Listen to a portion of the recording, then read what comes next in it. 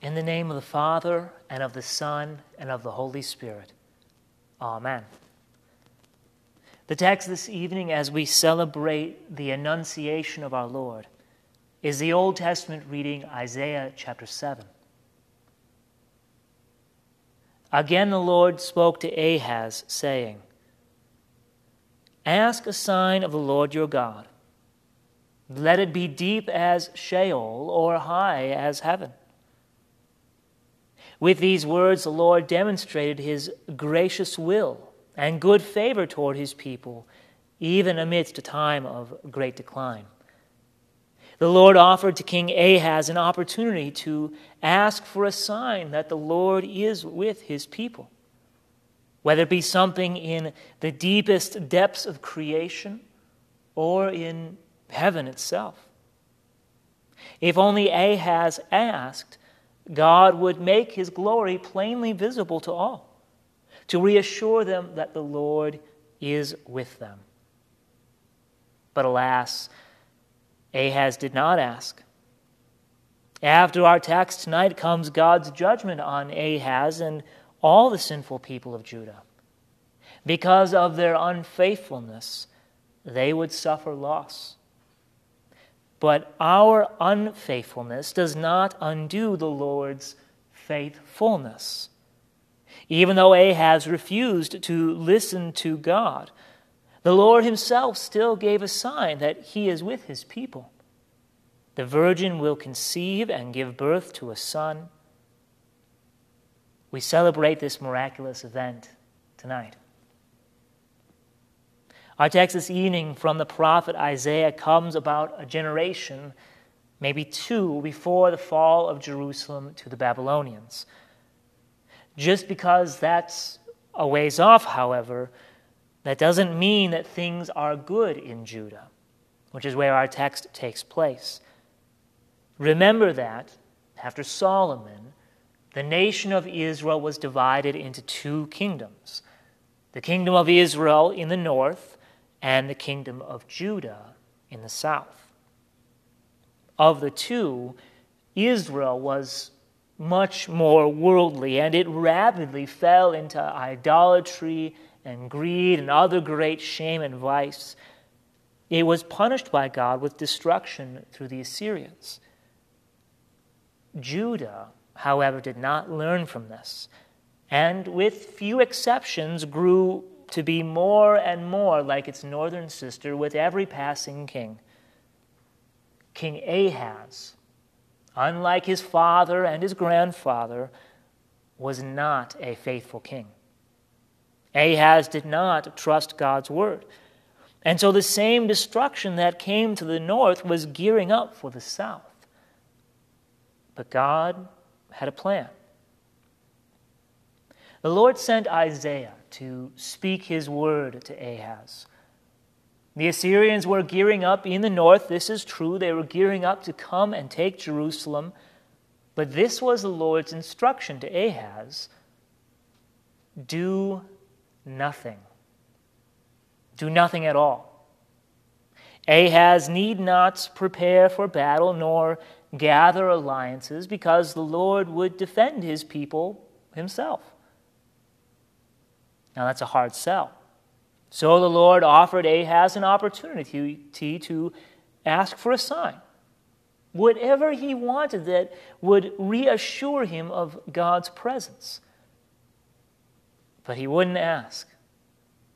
Now don't be deceived by Ahaz's refusal to ask for a sign. He cloaks it in pious words, but Ahaz's refusal comes from a place of unbelief. And that's usually how unbelief works. It likes to hide between false piety. The Lord, however, is gracious and kind, and always mindful of his people, even if Ahaz didn't believe. And he gave a sign that he really is with his people. He said, Behold, the virgin shall conceive and bear a son, and shall call his name Emmanuel. The sign that God is with his people, that he is with us, would be fulfilled when a virgin woman conceives and gives birth to God himself. This is fulfilled tonight.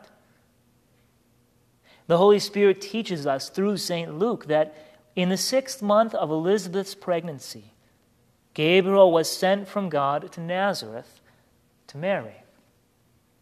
Now, Mary was betrothed to Joseph, but they had not yet been married. These were the angel's words to Mary.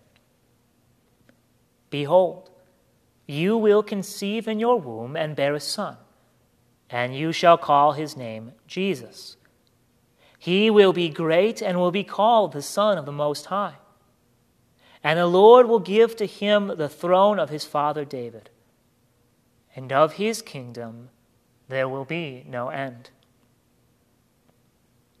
Gabriel's words make clear that the promise that the Lord delivered through Isaiah is fulfilled in the conception and birth of Jesus, who is the Son of God. Mary is the virgin, and Jesus is the sign that God is with his people. It's fitting that we hear this text while we have been studying the 2nd article of the Creed. As Mary herself made clear, Jesus' birth did not come through human intervention. Rather, the Holy Spirit overshadowed Mary and caused her to conceive miraculously. Even beyond that, she conceived in her womb he who is the creator of all that exists, the Son of God himself. Without an earthly father, Jesus was born without sin. And it was for this purpose that he came, to be the ultimate sign of God's love for us and his presence with us. Jesus came so that we might be reconciled to the Father through faith in his death for us. He came so that we might be fully sure exactly how God feels toward us. He loves us. This is something we always need to be reminded of, especially in times like these.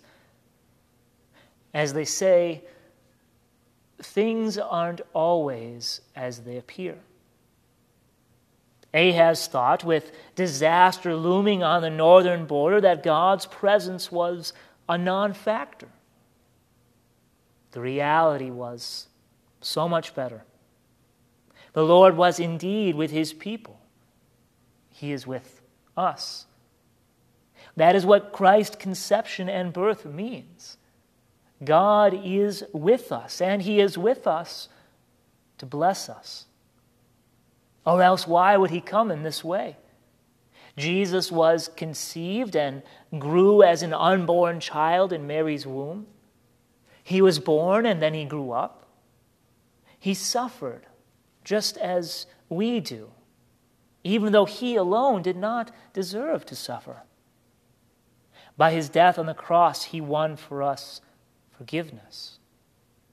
Tonight we celebrate the conception of our Lord, because here he is at his most vulnerable, all for us.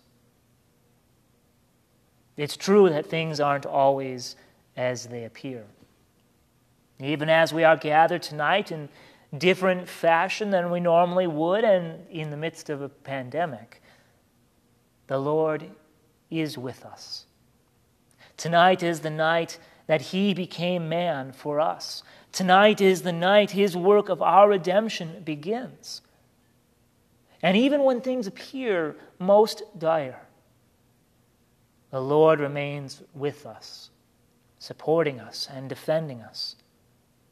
We learn this from the cross. The Lord grant us, in this time of testing, to remember those things that are most needful in our lives, and the reassurance that, even when things appear to the contrary, he is with us to bless and to save. Tonight, Jesus is man for us. Emmanuel. Amen.